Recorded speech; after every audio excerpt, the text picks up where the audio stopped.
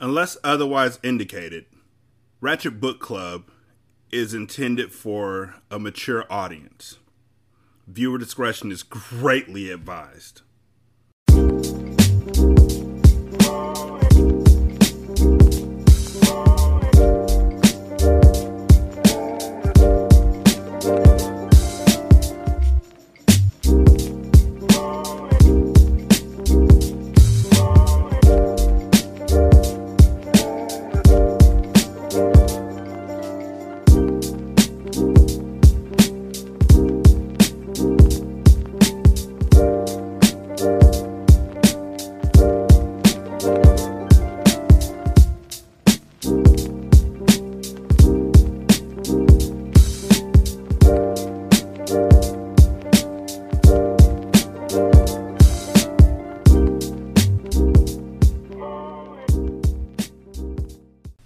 Welcome to Ratchet Book Club, where we read hood classics and good classics. I'm Derek.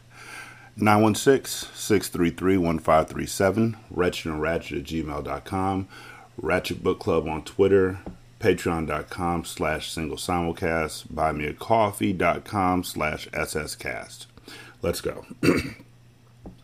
Chapter 16. Just do your job and be my fucking bulletproof. That's what being a rich, spoiled, dumb little bitch gets you. A motherfucker like you to take bullets from me. Breeze. Ooh, shit. Who she talk? What she? One of her bodyguards about to get shot. Hi, you've reached me and more. Unfortunately, I'm unavailable right now. Leave a message and I'll return your call. Carter hung up his phone and sighed deeply from frustration. Mia Moore refused to take any of his calls. Each time he attempted to contact her, she gave him the fuck you button and sent him straight to voicemail. He knew that his mind needed to be on his paper chase, but the feelings that he had begun to develop for her were unlike anything he had ever experienced with a woman. He had never found anyone who held his interest in the way that she did, and now he was kicking himself for being so stupid. He knew what it must have looked like, but he never intended on taking the girl from the club home with him. She was just someone to entertain him and his boys for the time being.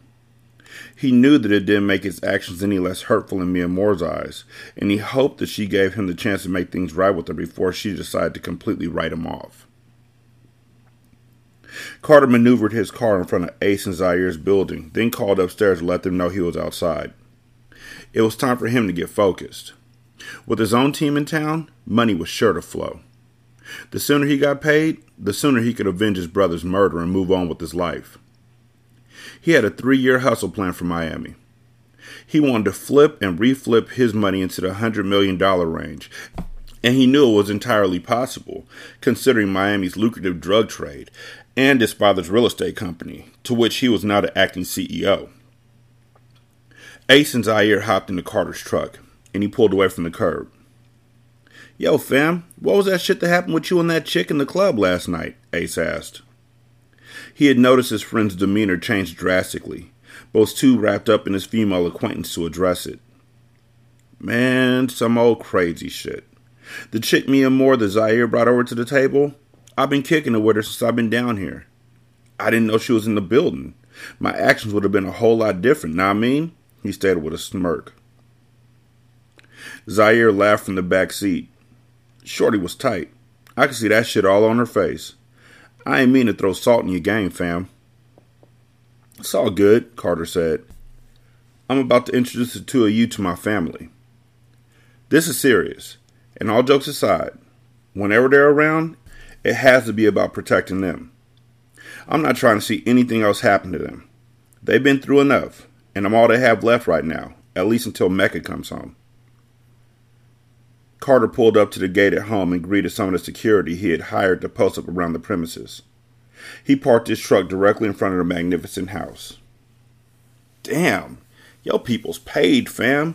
Zaire got out and admired the massive estate. Carter walked into the house and was immediately greeted by Taryn. "Carter, it's so good to see you, sweetheart," she said as she hugged him. "Have you eaten? I could fix you something if you like." "No, I'm fine, Taryn. Thanks. I came by to introduce you to my friends from up top. They're in town because of everything that's been going on with this war. Well, if they can help, then I'm certainly pleased to meet them. Ace stepped up first and held out his hand. Hello, ma'am. I'm Ace, he said politely. Terrence smiled graciously and accepted his hand. It's very nice to meet you, Ace, but please, call me Taryn.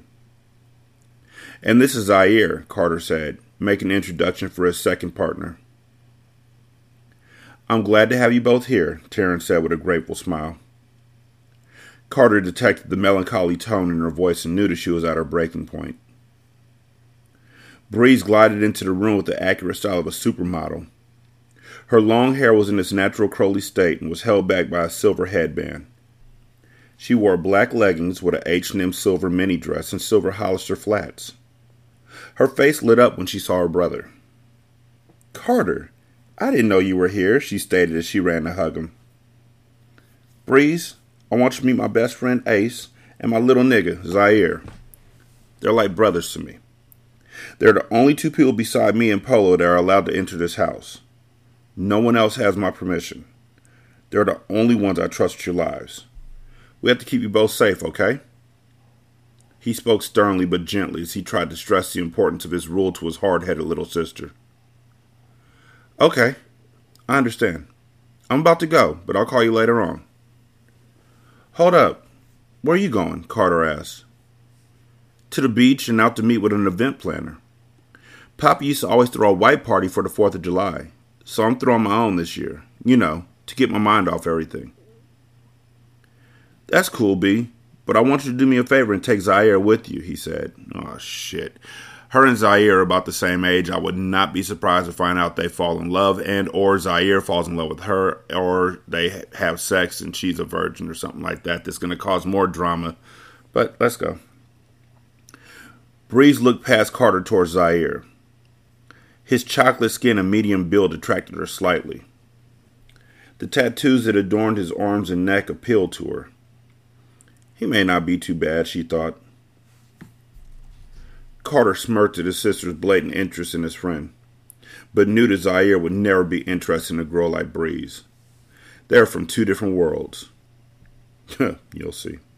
Okay, I'll take him, she answered as she walked out the door. Zaire didn't know that he was going to be babysitting, but he agreed just because his man asked him to. Breeze pulled her two-seater BMW Z-Series from the garage and pulled up in front of Zaire. You coming or not? She asked sweetly as she put on oversized Chloe glasses. As Zaire reached for her door, she pressed her gas slightly, making the car move forward without him.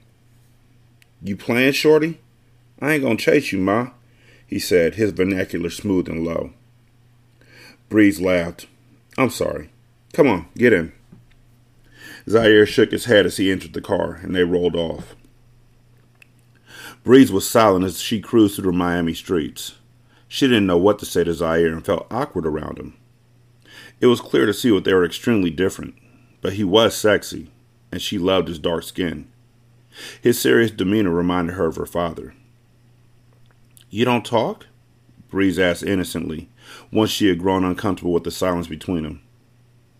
Zaire smirked as he let his seat back and sat down low in the car. What? You don't want to be seen with me or something? She asked, frowning. Zaire looked at her. Breeze? Is that your name? She nodded. Breeze, I talk. I just don't like to talk when there ain't nothing to talk about. I don't talk about shopping or gossip or gay shit like that. Nigga, what? Come on now.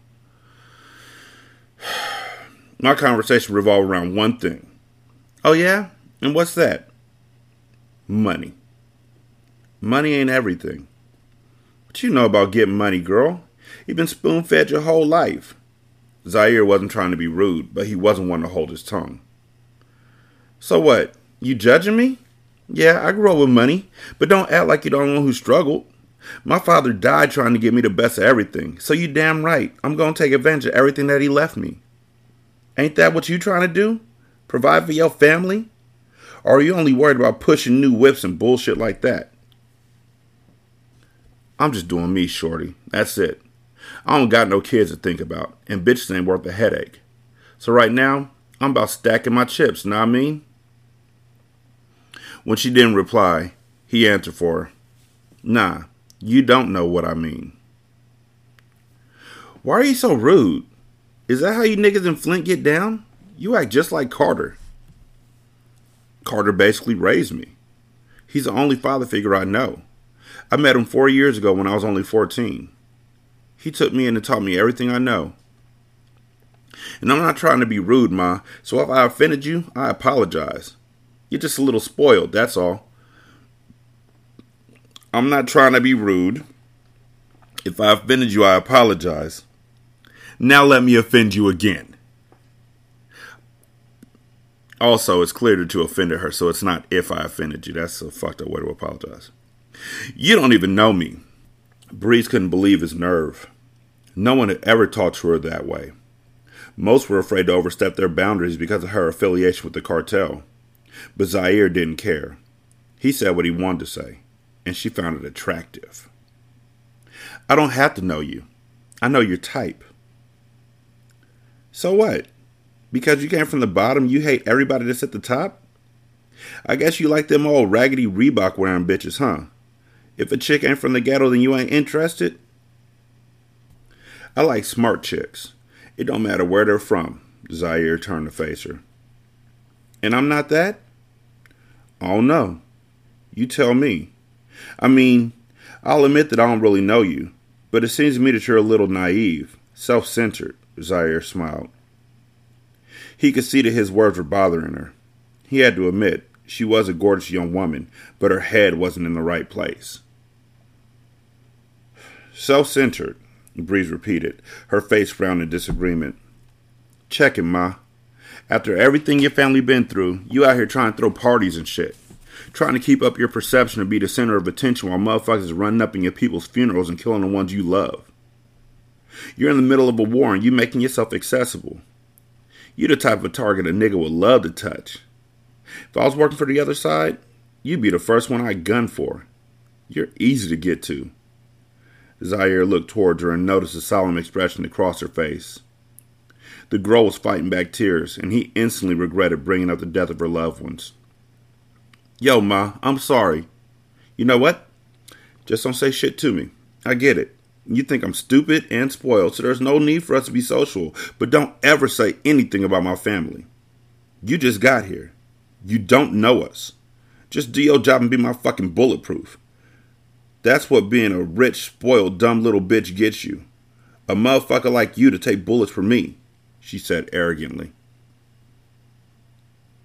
Breeze pulled in front of the event planner's office and slammed her door as she got out the car. She stopped on the sidewalk in front of the building and thought about what Zaire had said to her. She couldn't help it that she was spoiled. Her father had always provided for her, but she had never been called selfish before. Zaire's words had been like a mirror to show Breeze her true reflection. She was her family's weak spot, and it hurt. You mean she never noticed that shit? Not once? These niggas got 2 guns, this nigga got a company, this nigga over here got drugs, and all I got is long hair and outfits, and I'm not even allowed to choose my own outfits. I mean, she's the youngest, she's a baby, she's like 19, but she never noticed that she don't know how to do nothing? Like, I don't know. I never really asked my kids if they know how to do shit. Somebody else had to have hipped her to it by now, right? I don't know. Damn it, she yelled as she kept walking past the party planning spot and into the sandy beach across the street. Zaire watched her from the car and put his hand over his face when he saw her storm off. Fuck, man. I should have just shut the fuck up. All this dramatic shit ain't for the kid, he mumbled to himself. He reluctantly climbed out the car and walked down the street after her. Getting my motherfucking kicks dirty and shit, he complained as he walked through the sand near the edge of the water in his crispy white Air Force Ones. Nigga, she said she was going to the beach. Put on some flip-flops. He walked up behind her. Breeze. You're right, she said. Nah, Ma, I was out of line. You're right, I haven't been here. I don't know shit. Just forget about it, alright? He said, attempting to make her feel better. He wasn't used to being sentimental, and he had never apologized for anything in his life, so he felt awkward changing his persona for her. I remember my father used to bring me here when I was little. We would come to the beach, and he would let me run around all day. I would shop up and down these boulevards for hours. I was the only little girl rocking Chanel and Ferragamo. She laughed at the distant memory and then looked Zaire in his eyes. You see, I've always had everything I ever wanted, ever since I could remember. Every year he threw a white party for all of our friends and family. Everybody came out to show the Cartel love. I miss him so much.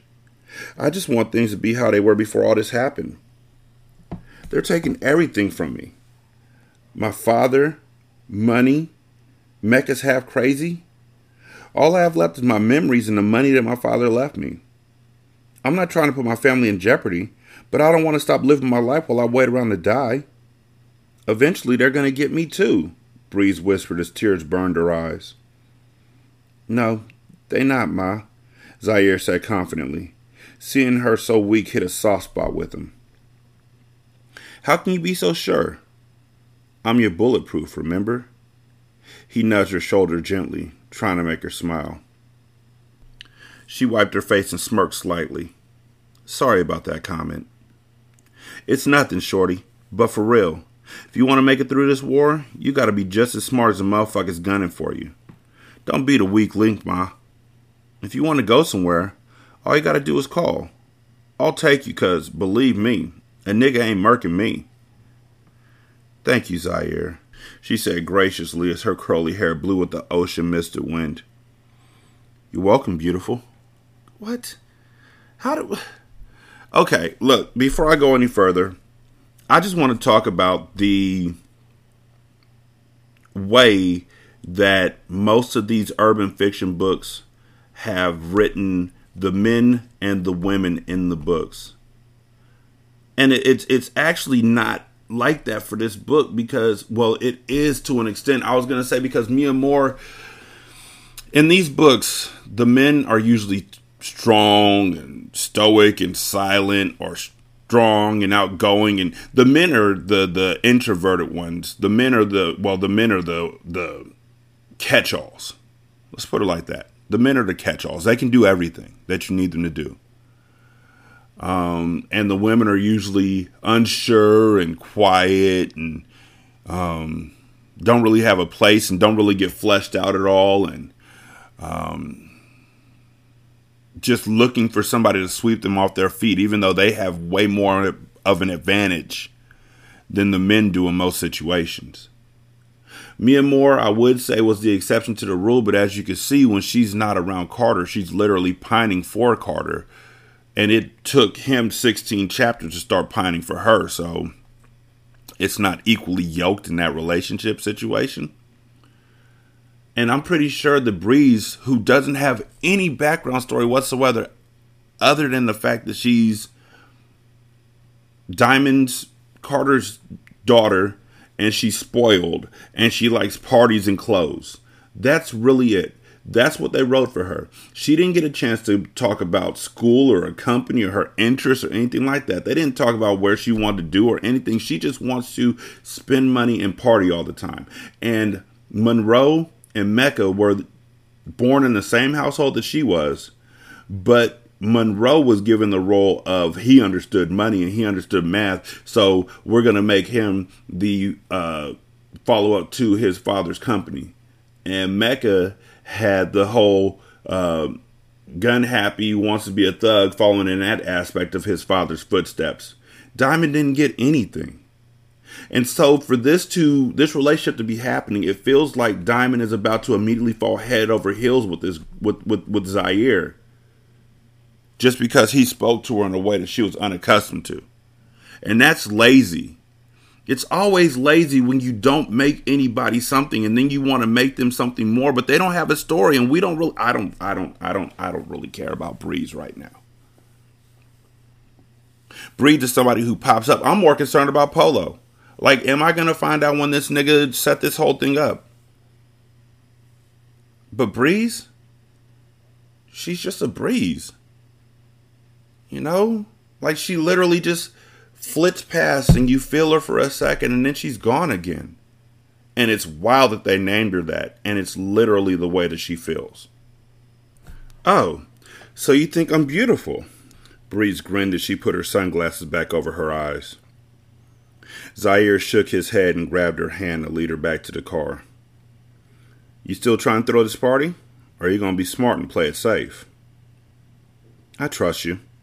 I don't want to put my family in danger. Well, let me put you up with some new shit. Something that'll occupy your time. He hopped into the passenger seat and said, Take me to the nearest bookstore. God damn it. This nigga just assumes that she don't read. He doesn't know anything about her past the conversation they just had, but he just assumes that she don't read. And he's like, let me put you on some new shit. It's called books. Let me get you to this new hotness. It's called literature. Let me get you onto this little secret thing I got going on. It's called reading. Breeze and Zaire spent the entire day together. He took her to Borders and introduced her to reading. Ain't this about a bitch? Which is a pastime she never had. The most that Breeze ever did was flip through the pages of a fashion magazine, but Zaire spoke about African American literature as if she were missing out on something. His obvious passion for reading was intriguing. He piqued her interest as he spoke fervently about authors such as James Baldwin, Langston Hughes, and Alice Walker. He even put her up on street fiction, starting her out on Donald Goines, and then suggesting street writers like Ashley and Jaquavis, who wrote this book. You know, you have to get yourself in there. Shout out to yourself. And Hindsight, and Ratchet Book Club, and Return to Oswald, and, you know, The Single Serving Show. That nigga Rashani's a great podcaster. Keisha Irving and Sister Soldier. Now, okay, so in this list, we got Donald Goines, who I just finished reading Horse, and so I have a really bad taste in my mouth about that book. Like, hopefully the rest of them will get better because he is the father of street lit. But I haven't read anything from Keisha Irving, but I know Sister Soldier. Breeze had never met anyone like Zaire. How the fuck do you know? You literally just met this nigga, and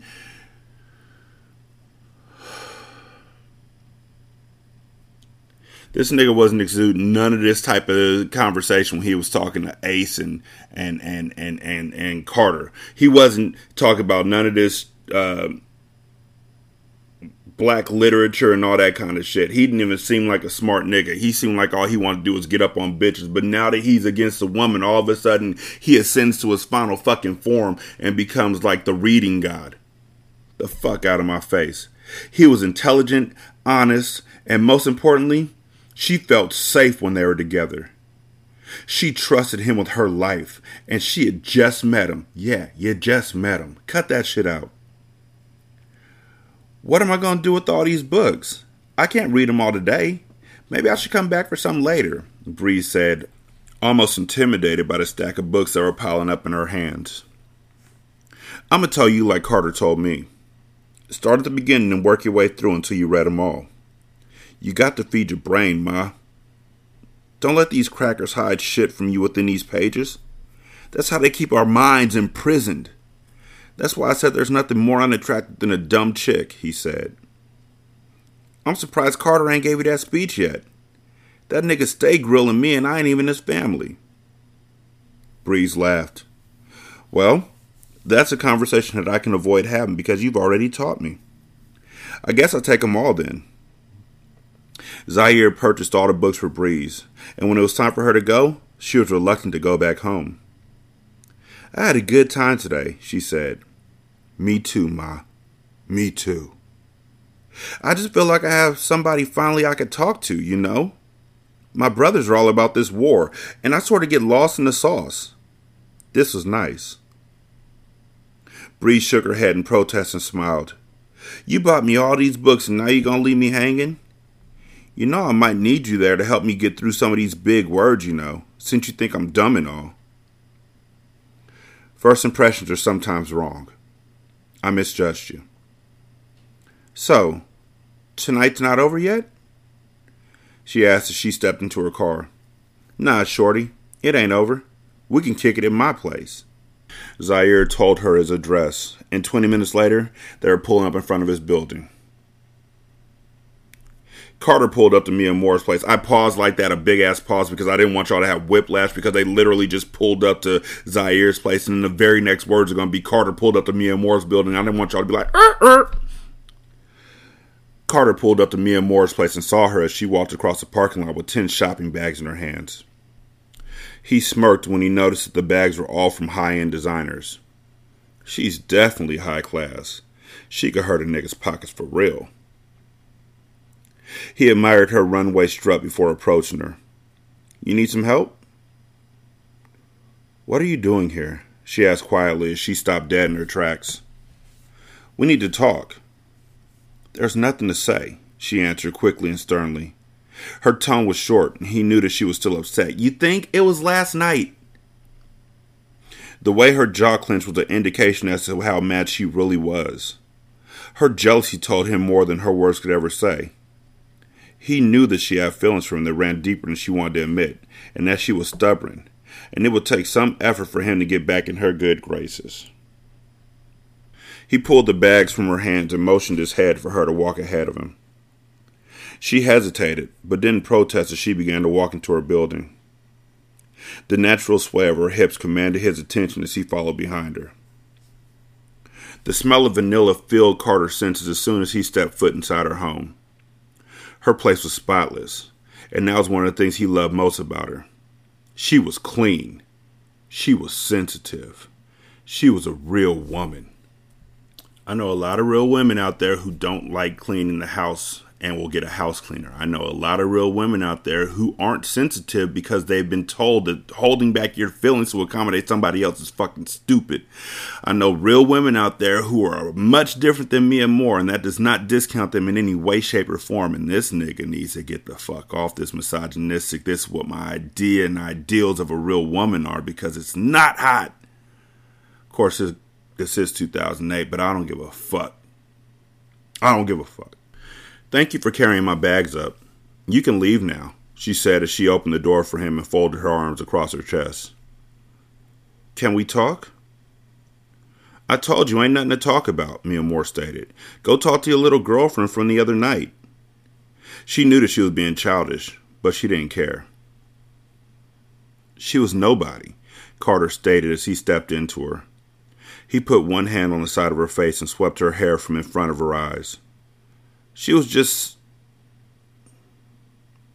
some little bitch I met at the club. You don't have to worry. Mia Moore laughed arrogantly. Worry? Look at me, Carter. Do I look like the type of bitch who needs to worry over a nigga? No. I have a million in line that were waiting for you to fuck up.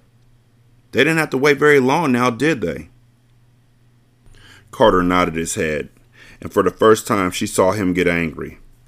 His nose flared slightly, but he kept his composure. Okay, I'm gonna let that slick shit you pop and slide, because I fucked up. I hurt you. Whatever. Please do not give yourself that much credit, Mia Moore replied quickly. She knew that she had to keep the smart comments rolling off her tongue to stop herself from crying. You know what? I don't even know why you're here. You don't have to explain anything to me. I'm not your girl, and I don't really give a fuck about what you do. I'm just glad that I found out how you are before I... She stopped speaking abruptly before she said too much. Don't let this nigga control the situation.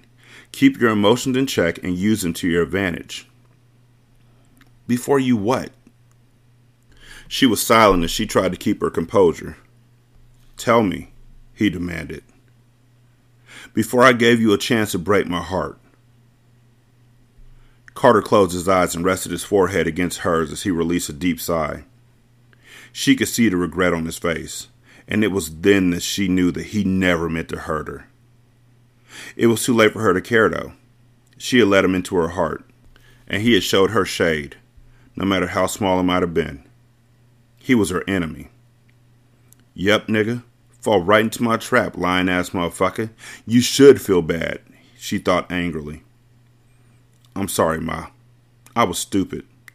I shouldn't even have been in the club, especially with a bitch.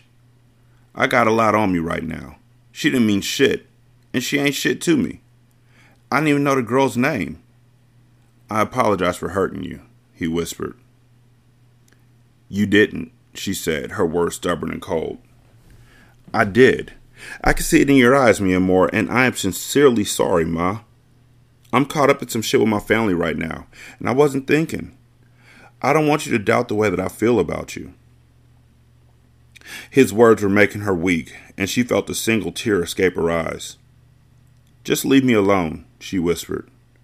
Mia Moore wanted to kill Carter so badly that she could taste his blood in her mouth. I hate this nigga, but I love this nigga too, she thought. How could she love a man whose organization took her sister away from her? She was so torn and confused that she didn't know what to do. Her girls were wrong. Carter didn't have her head, but he was slowly capturing her heart. It's too bad. I'm going to have to murder this nigga, she thought sadly. Carter pulled her away from the front door and closed it. With her back against the wall, he kissed her neck gently. Her nipples hardened, and he removed her shirt and unclasped her bra in one motion. His hands were experienced, and he had perfected the art of seduction like a ball player perfected his jump shot. In a gym, all alone, with no air conditioner? Did he call out, you found me, when he messed up on it? Like, who did he practice on?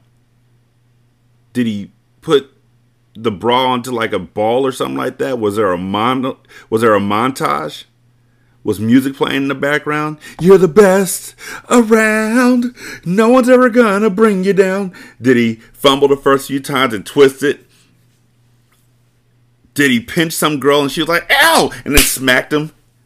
And then walked away and he rubbed his cheek while the music continued to play because he learned from that moment? Did he go to, Victoria's Secret and unsnap the bras off the mannequins and then run away laughing, high-fiving people while the climax of You're the Best Around came around? Did he stand in the mirror licking his lips like, while You're the Best Around plays faster and higher because that's how it works in the 80s? Did he? Did he? How much did he practice? 10,000 hours? Did he unsnap bras for 10,000 hours? Does he have a certificate? Is he certified?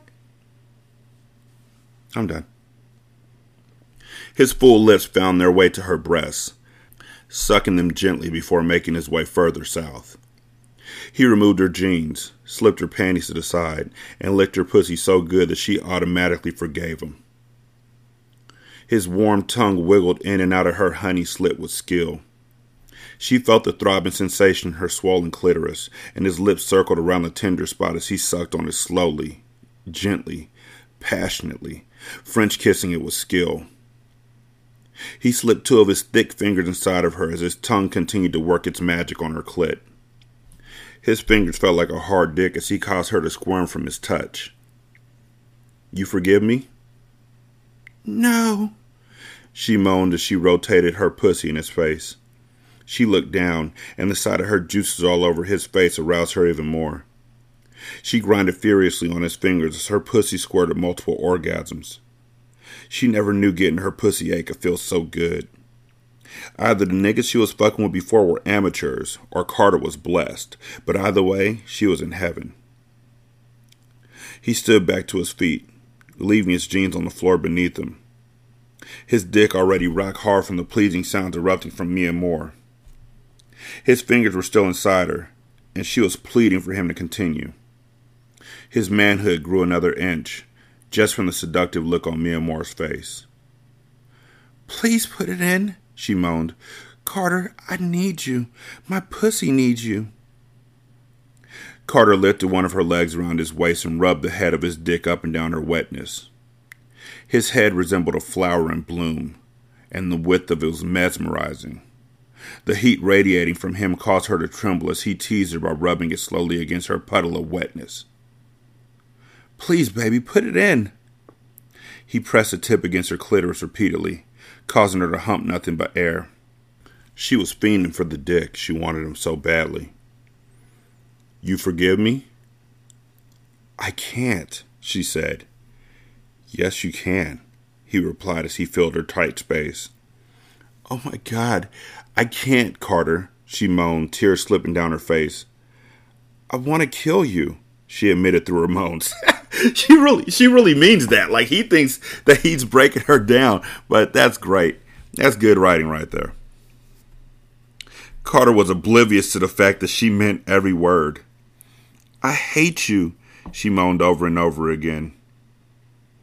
Carter lifted her other leg and bounced her against the wall as he dug into her, going as deep as he could go. Ooh, shit, she called out. Right there, Daddy. Yes, right there. You forgive me? He asked as his fingertips melted into her voluptuous ass. Yes, yes. Oh, what are you doing to me? I'm fucking you, Ma. Them other niggas can't do this pussy like this. You fucking with another nigga? He asked as he clenched her ass muscles.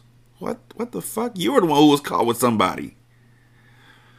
No, only you. This your pussy, Carter. I hate you. This is yours, Daddy. Oh my. Oh shit, she moaned. I'm about to nut, Carter. I'm coming. Ah! Carter felt her body tense up, and when her walls contracted on his dick, he released his seed inside of her, with no condoms and no regrets. I know it's regrets, but this is all just... Also, right after they have their climatic battle, where she reveals to him that, you know, she's a murder mama, even though he should see it on her wrist on the fucking tattoo, and ask her, what the fuck does murder mama mean? After they have that climatic thing right before the book ends, I bet you she finds out she's pregnant. And she's going to struggle with whether or not to keep it. Even though she has a lucrative career and really hates this nigga, she's going to struggle with whether or not to keep the baby. Her legs gave out when he set her back on the floor, so he picked her up and carried her into the bedroom. He lay down with his arms wrapped snugly around her. Mia Moore felt so right in his arms, and she hated what she was doing. She knew that she would eventually have to destroy him, but being with him right now at that very moment was the only thing she wanted to think about. I'll never hurt you again, ever. On everything I love, I'm going to make you mine. I love you, Mia Moore. She couldn't stop herself from responding. I love you too. Ring, ring, ring, ring.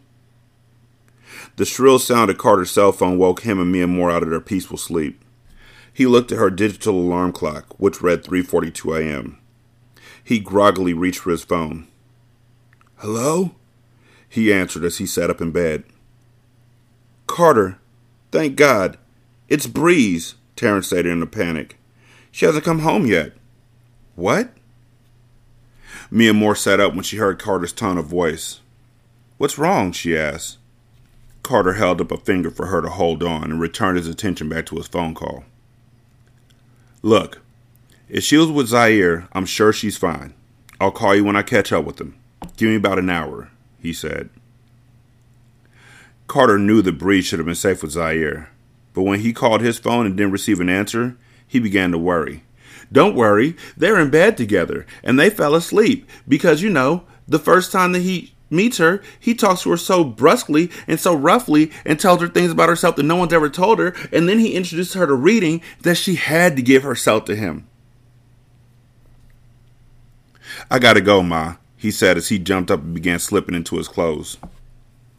Mia Moore's face expressed her disappointment, and under normal circumstances, he would have handled her later. But he had just gotten back into her good graces. Slip on some clothes. You're coming with me, he said. She jumped up, and in 5 minutes flat they were out the door. Carter pulled up to Ace and Zaire's apartment at 4:15 a.m. and was relieved to see Breeze's car sitting out front. He still needed to see her face and make sure she was okay. What the fuck is she doing over here anyway? He thought to himself. He rushed up to apartment 8B and rang the bell. Ace answered it. Damn, fam. Whatever it is, can't it wait till the morning? He asked sleepily. Where's Zai? Fam is in his room. He been in there all night with the door closed. Why? What's up? Mia Moore stood silently as she watched anger cross Carter's face. Is Breeze in there with him? I don't know, fam. Carter walked to the back of the apartment and opened Zaire's room door without knocking. He took a deep breath when he saw his baby sister sleeping soundly in Zaire's bed, with Zaire sleeping in the chair next to the bed, his feet propped up. They both had Dope Fiend by Donald Goins in their hand and had fallen asleep with the book open. Carter laughed at himself for thinking the worst.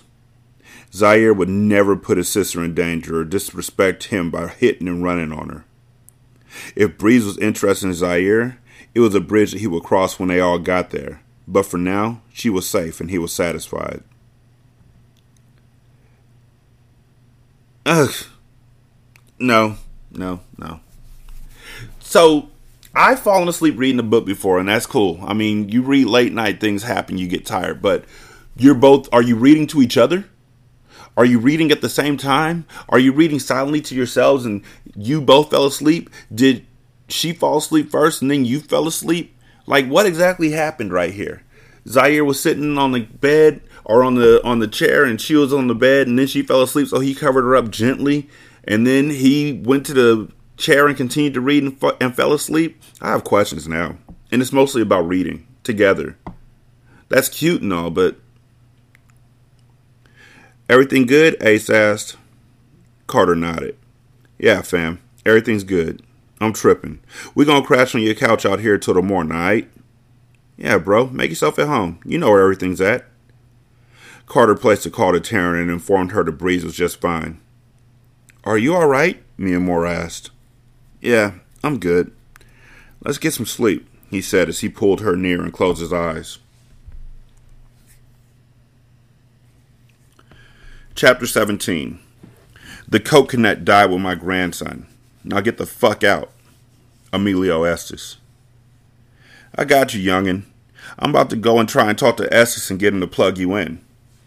The game is all yours now, Polo said just before hanging up the phone with young Carter.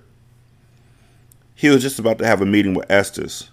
He wanted to see if he could set up a meeting with him and Carter so he could retire and move to L.A. He was done with the seesaw game that had treated him both good and bad. He pulled up to the loading dock's parking lot and smoothly got out, wearing a straw sun hat and a toothpick sticking from his mouth. He saw that Estes and his henchmen had already arrived before him, just like he expected. He slowly approached the Dominican men, who stood on the boardwalk that led to Estes' speedboat. He raised both of his arms without them having to instruct him. He knew the drill only too well. After getting searched, he boarded the boat and saw Estes at the head of the bow, his back turned, smoking a Cuban cigar. Good evening, Estes, Polo said loudly as he stuck his hands in his white linen pants. Estes signaled for his henchmen to pick up the anchor so that it could take off. Polo, Estes said, not even giving him the respect to looking him in the eyes. Estes started the boat and pulled off.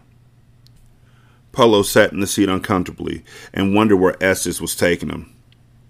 He slightly moved his hat off his head, but not all the way off. He didn't want the small .22 caliber pistol he had under the hat to fall. After a 10-minute ride, Estes finally stopped the boat, and all they could see was water. There was no sign of anything else but the royal blue Atlantic Ocean. Estes turned to Polo and took a deep puff of his cigar. You want to talk, right? Talk, he said coldly. First, we need to get at the...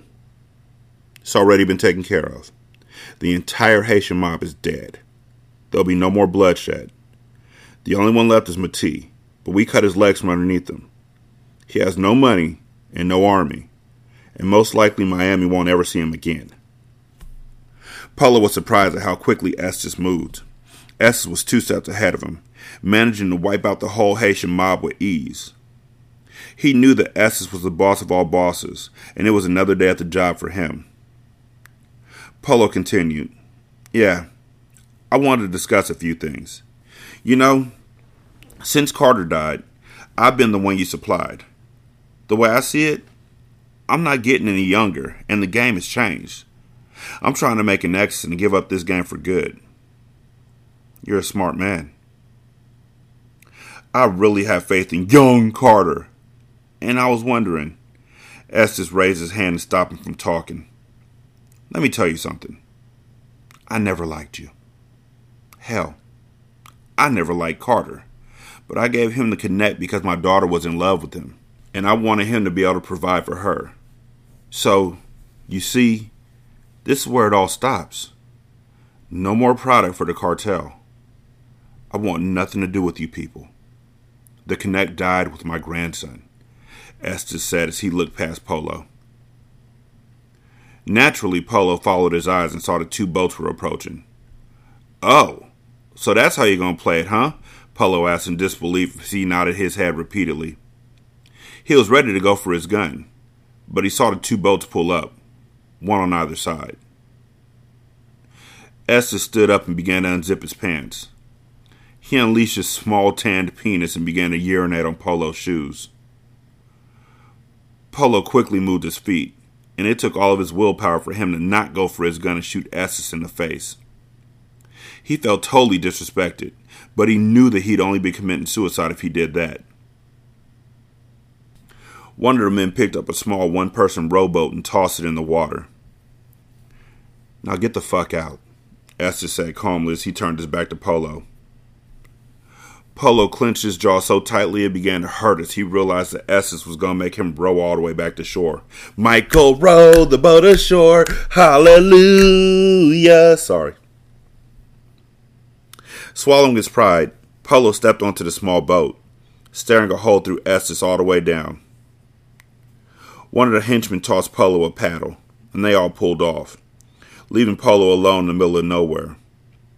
Polo, his ego bruised beyond repair, knew at that moment that it was time to leave the game alone. He was tired of everything that came with it.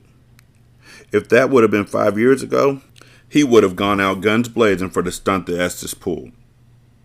But Polo had matured and knew that he would have started a fight he could never win. Carter would have to find his own connect and start from the ground up. In the meantime, Polo had some serious paddling to do. Damn. So maybe Polo didn't set them up with the Haitians, but I'm sure he did.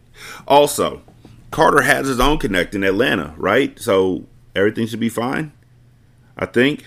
I don't know. We're going to see. Anyways, 916-633-1537, ratchetandratchet@gmail.com, Ratchet Book Club on Twitter, patreon.com/single simulcast. SScast is where you can find me on Buy Me a Coffee, so that's buymeacoffee.com/SScast. Leave a review on Podchaser, leave a review on Apple Podcasts, leave a review on Castbox, leave a review on Stitcher. Just leave a review. I appreciate them, and it helps me be seen by more people who need to know just how good I am at this. Thank you so much for listening. I greatly do appreciate it. Y'all have a great day. I'm going to holler at you later. Peace.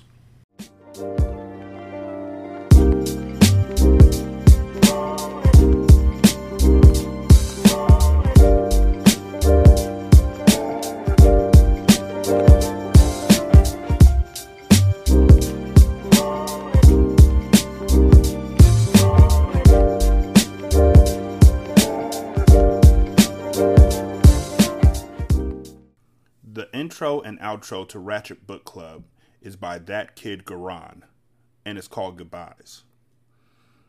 You can email him at tkgbeats94@gmail.com for more information on how to lease this beat. This is Single Simulcast. Don't know by now that you slip.